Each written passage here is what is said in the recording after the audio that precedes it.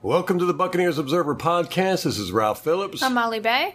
Today is May 19th, 2019. 108 days to kickoff. You feeling better today, Ralph? Yeah, a little bit.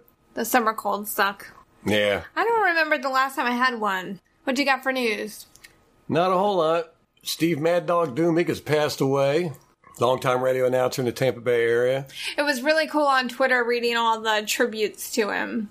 All the media personalities that we know that had connections to him, relationships. Yeah, pretty much everybody down there has, at one time or another, worked with Steve Doomig. It's big passing. He was a big voice in the Tampa Bay sports area for about 30 years. Wow. Good stories from Pewter Report and Rick Stroud, all those guys. Yeah, it was Pewter Report had the Fab Five, and that was one of their Fabs? What is it? Yeah, Fab. A Fab. I have no idea what that means. I don't either. I'm sure if we took 5 seconds to look into it, we could figure it out. Yeah.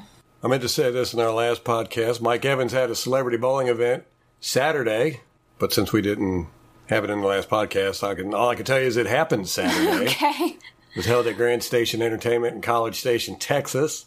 I didn't really hear anything about it, how it went. We had talked about it in one podcast. He had a few ex-Augies celebrities show up last year. I'm not sure who he had this year. We didn't get a whole lot of news from OTAs on Wednesday and Thursday because apparently the media was not allowed in those days. We got a little bit of the takeaways from Carmen Vitale on the Buccaneers.com website. She had a couple articles up. Nothing really stood out that much. But we did have some transactions. We signed wide receiver Bryant Mitchell, who was from the CFL. He had signed with the Cardinals, but then they waived him last week. He played with the CFL's Edmonton Eskimos and spent 3 years in Canada. So his career, he's got 97 passes for 1,418 yards and 6 touchdowns in 19 games. So we had to waive undrafted rookie long snapper Dan Godsoll to make room for him. So we've got one long snapper, that's Zach Triner.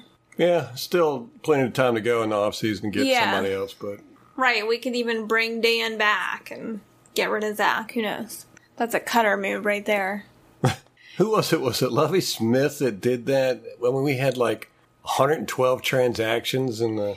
Yeah. He was cutting people and then signing them back and then cutting people. But Cutter did that too. Yeah. All the time. Who was the guy, a receiver that they liked that they kept doing that to? He would be on the practice squad. Freddie Martino. Yeah, they did. I swear they had to have cut him 6 times. Yeah, you're exactly right. He was cut 6 times by the Buccaneers from 2016 and 2018. Good Lord. He's got 26 transactions on his bio between the Atlanta Falcons, Philadelphia Eagles, and the Tampa Bay Buccaneers.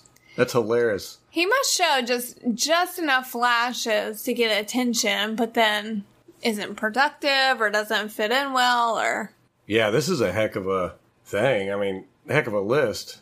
We signed him, then waived him, then activated him from the practice squad, then waived him, then cut him, then added him to the practice squad, then activated him from the practice squad, then re-signed him, then cut him, then added him to the practice squad, then activated him from the practice squad, then waived him, then cut him, then added him to the practice squad, then activated him from the practice squad, then signed him, and then finally cut him October 16th, 2018. Poor Freddie.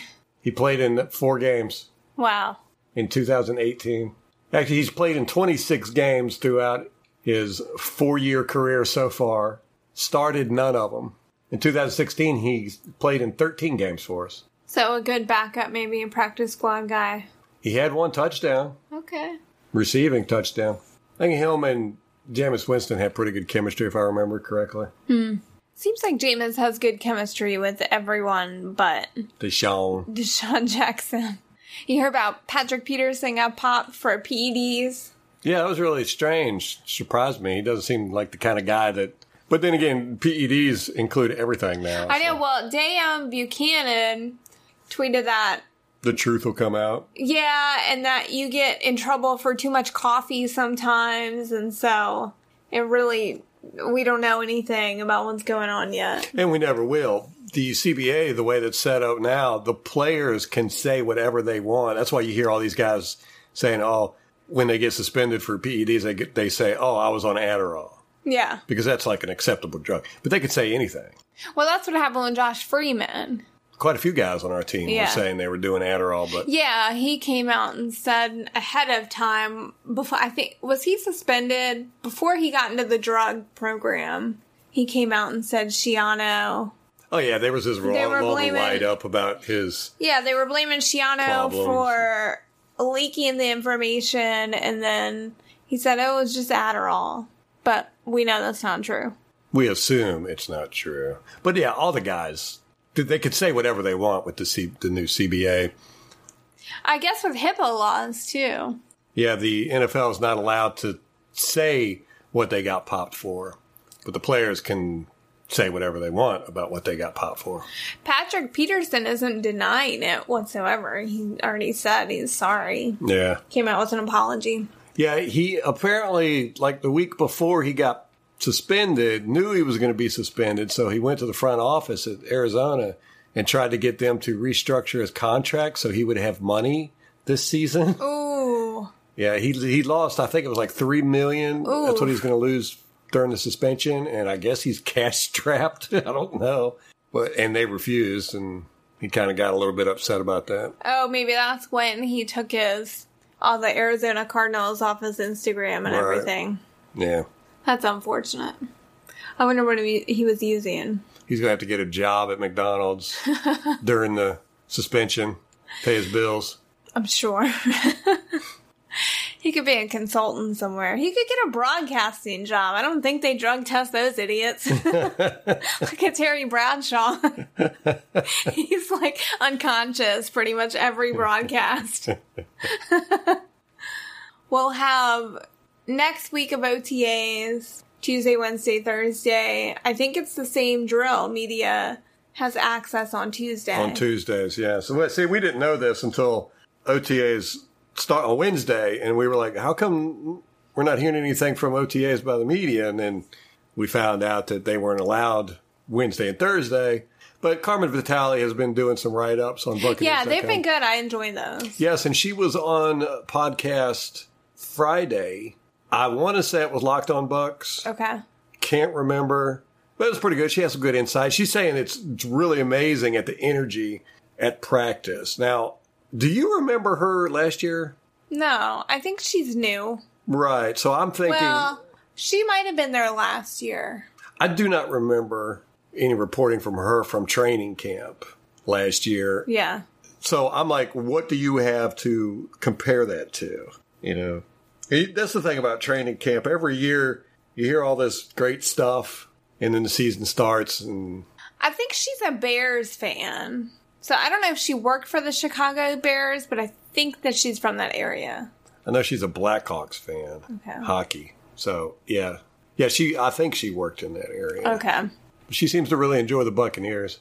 Yeah, she says there's a lot of energy, and it's really hard to keep track of what's going on the field.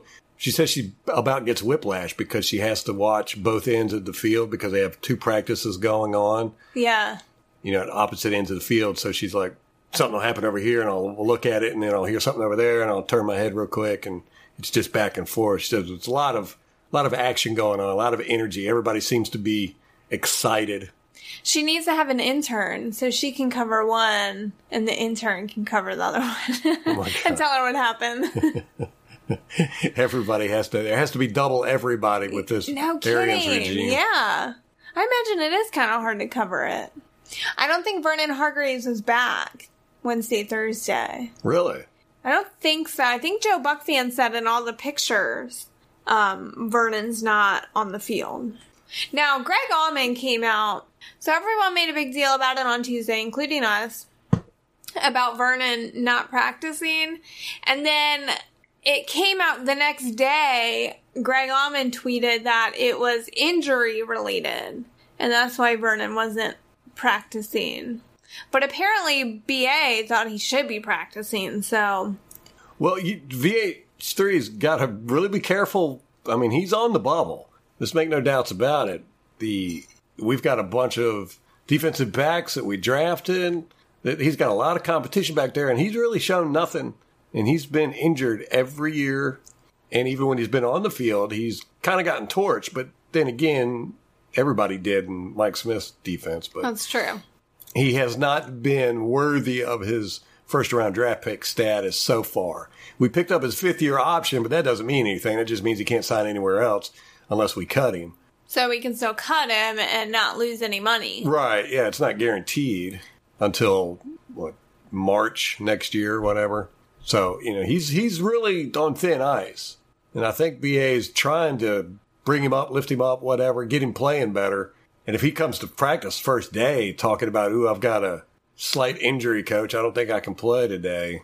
Well, that's what BA said. He's got to get his mind right for practice. So maybe it was just a small thing. And BA's old school. Yeah. Not this new school of you sit out for a hamstring. Right. Yeah, he expects you to play through injury. And he's had some really tough quarterbacks that he's coached. Yes. Manning. Roethlisberger. Luck. Yeah. Luck was always... he was injured for 2 years. But I don't think BA had him then. Carson Palmer. Yeah. Which he was old, so... The injuries aren't really a surprise, but... The Pewter Report had a really good Fab Five this week. Oh, yeah. Where they did talk about Steve Dumig. But they also talked about the McCoy stuff. And Scott Reynolds actually wrote a really good Fab Five about exactly what I said last week. That... Yeah, Molly was like, they're listening to us. They listen. They said exactly what she had said. But, I can see where they came to the same exact conclusion that I did, because it seemed obvious to me after the Vernon Hargreaves stuff, and then it comes out, this is just how BA coaches, why that didn't come out sooner? Why didn't the media bring that up before, that this isn't uncommon for him to do? We brought it up. We brought it up, but why didn't the media bring it up before this? Because they're making Gerald McCoy out like he's this victim, that BA is being so mean to him, and it's unnecessary. And then to come to find out, BA uses this kind of stuff to motivate guys. So why did no one draw that connection before? Because they didn't read the book? I don't know. Well, I read the book, and I didn't really draw the connection till the Vernon Hargreaves stuff. Oh, that's what then they started tweeting all these articles. Oh, he does that to everybody. He did it to Calais Campbell. Mm-hmm. But Scott Reynolds, Fab Five, he talked about all the Buccaneers players who had been subjected to something similar. So Mike Tomlin came in back in, 2001, when he was some kind of assistant with the Buccaneers, and he gave John Lynch a list of all the ways that he can improve at his position, and it pissed John Lynch off. But then at 30 and 31, John Lynch had 2 very accomplished seasons. I think it was Mike Tomlin. He also told Rondé Barber, hey buddy, I'm looking to get rid of you. You're on the chopping block if you don't step it up. And Rondé was Rondé. Got mad and had 304 interceptions. Yeah, right, exactly. So it worked. And then, of course, famously, John Gruden comes in, tells the defense, great defenses, score touchdowns. Asked them for 9 touchdowns. Yep, and they did it. They got 9 touchdowns. So there's a lot to be said for pissing a player off to motivate them. Didn't work in Gerald McCoy's case, apparently. Yeah, well, we don't know. I mean, I'm still of the opinion that he's gone, he's out of here, but, I do too. He could come and play and be extra motivated, but... Pewter Report and Rick Stroud, they both said that the team hasn't asked him to take a pay cut. Even though they don't want to pay him the $13 million, they haven't asked him to take less money or restructure. And like we've talked about on the podcast, McCoy has never, ever, ever, ever, ever had a coach treat him with anything other than deference. And this is the first time that he's ever had a coach call him out and, basically say, hey, I want you to play better.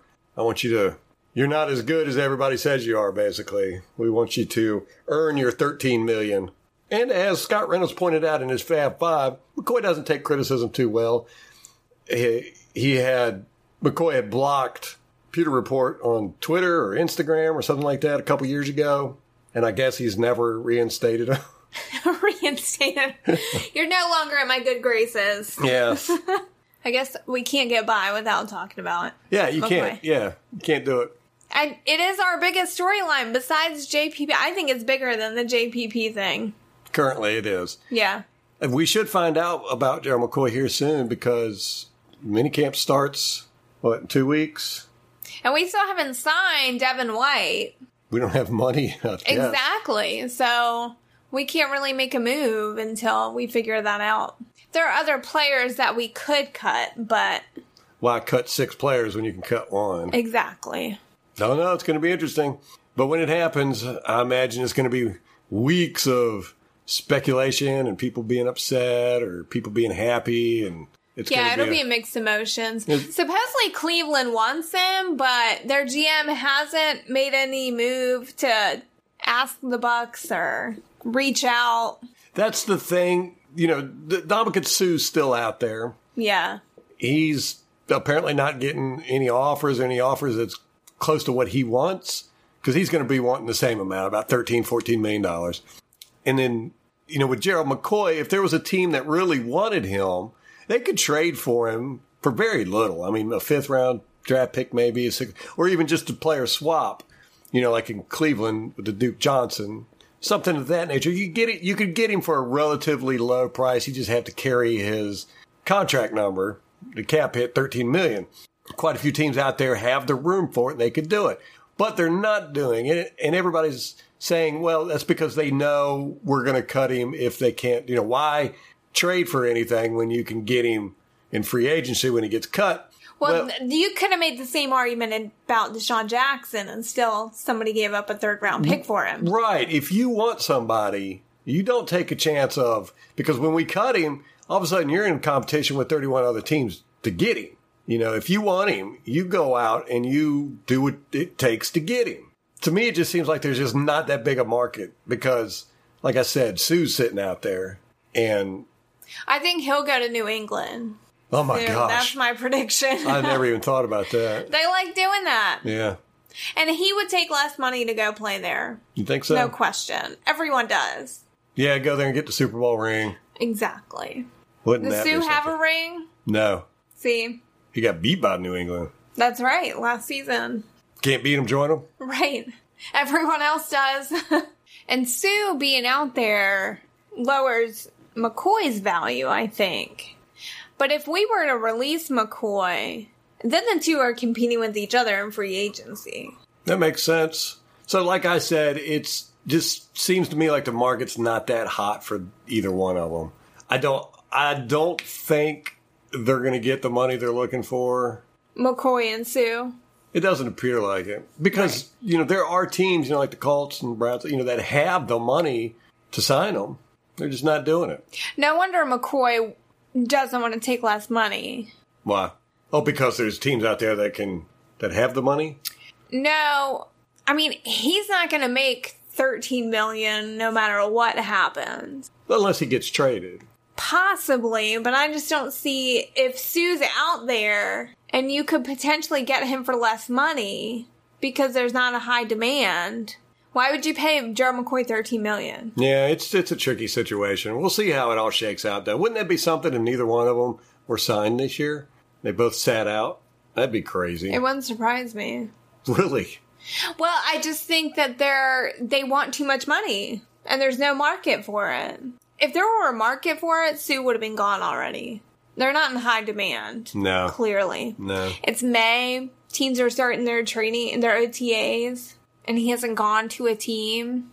I guess the defensive tackle position just right now is not in high demand. Well, there were a dearth of defensive linemen in the draft. That's true. So maybe that's the reason for it. And it does seem that teams are going, and this makes sense because of the CBA, that teams are going more towards younger guys because they're cheaper. But then there's that problem, like I said earlier, it seems like younger guys get hurt quite a bit in their first and second years. Well, so, McCoy did. Yeah. But he was the old CBA, before the new CBA. So, I don't know. It's just all strange. My brain's not working right now. So.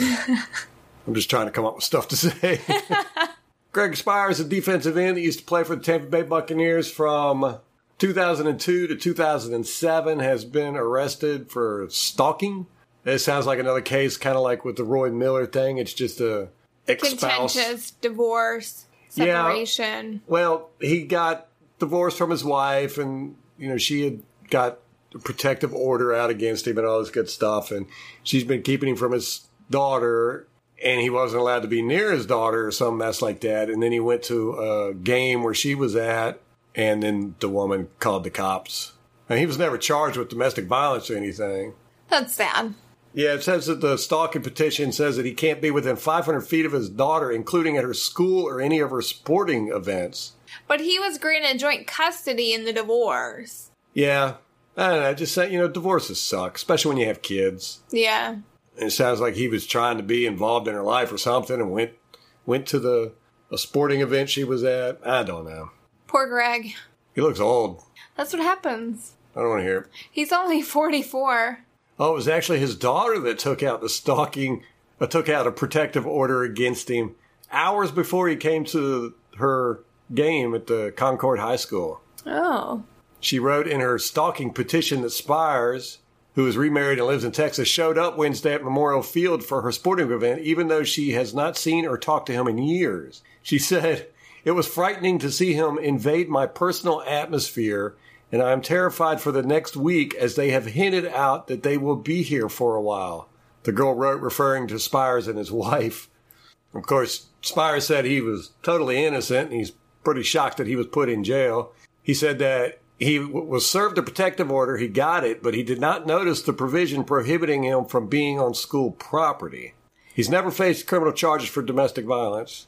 Now, with restraining orders and protective orders and all that, they hand those things out like candy. You don't have to have any evidence whatsoever. You just go in and you say, "Hey, I don't want this guy around me."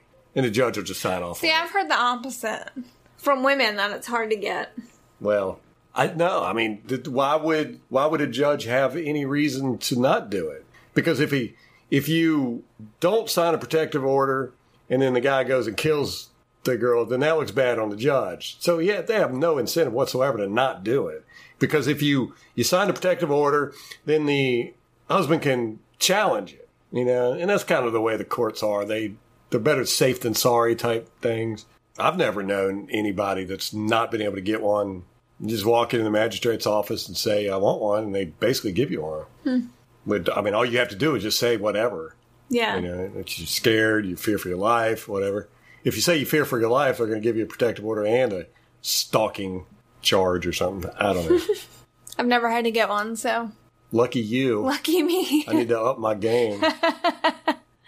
Now, the Boston Globe had reported in 2016 that the Spires was ordered to stay away from his ex-wife after he sent her threatening text messages during a dispute over finances and visitation of their teenage daughter. He had said, "No stopping until justice is served.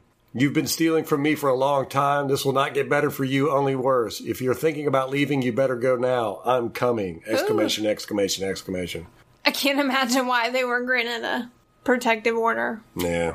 This stuff just gets so ugly. It really does. Like I said, especially when kids are involved. Brings out the worst in people.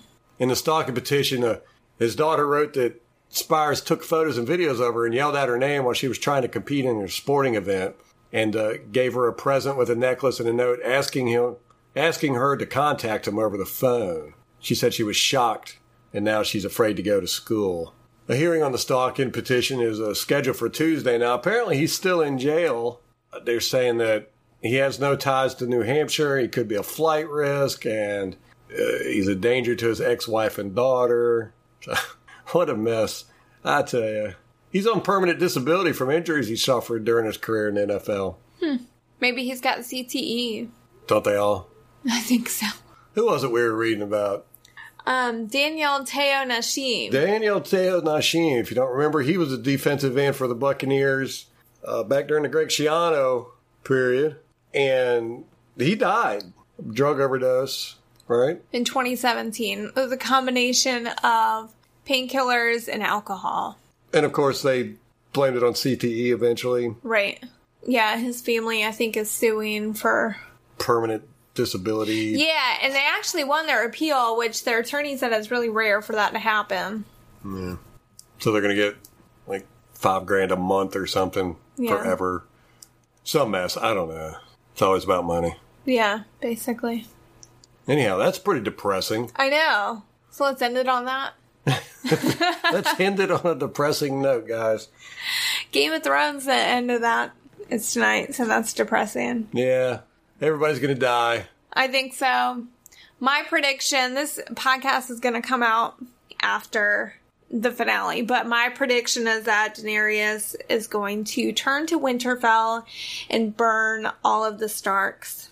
I couldn't even begin to predict anything that's going to happen. That's one thing I've always loved about this show, except for season 7. Season 7 was totally predictable, but I can't ever predict anything that's going to happen with this. I have racked my brains, and I can't come up with how this is going to end. And actually, the first half of the season we hated because the dialogue was terrible. It was predictable. The Night King was just a punk, apparently. I know. Like 5 seasons of this where he's coming, and then a little girl kills him. They built it up. Yeah, and the army, the fighting, the strategy, everything was just horrible, I thought. And none of the main characters got killed, which, of course, was miraculous. So, anyhow, this is not a Game of Thrones podcast, so we're not going to continue with that. I want to. Could you imagine all the people that have Game of Thrones podcasts now? Yeah, there's probably a lot. This is it. Oh, yeah. It's like the podcast that started because of the Mueller report. Yeah. Well, I guess they're still digging through there, but the Game of Thrones, they're having a prequel that's going to be starting sometime, probably next year. So I guess all these people that have Game of Thrones podcast and video channels and stuff are going to just transfer over to that, probably. Yeah. Well, we're going to read the books after the show's over. We are? Yes. There's still a book behind me on I know. A Man Called Ove. I read 2 pages. You've had all weekend. You've read 2 pages. Okay. I guess that's going to wrap it up for us tonight. If you like the podcast, give us a share out. Just hit the share button in whatever app you're using. Throw a link on Twitter, Facebook, Reddit, wherever you know us Buccaneer fans reside. If you want to get in touch with me, you can reach me at Molly Bay at BuccaneersObserver.com. Send Ralph your favorite cat facts at Ralph at BuccaneersObserver.com. We're on Twitter at Bucks_Observer, and we have a website, BuccaneersObserver.com. Do you know how many Scientology links I got from that last one? Now I'm going to get a bunch of cat. I'm not opposed to the cat facts either. All right, guys. Till next time. Go Bucks!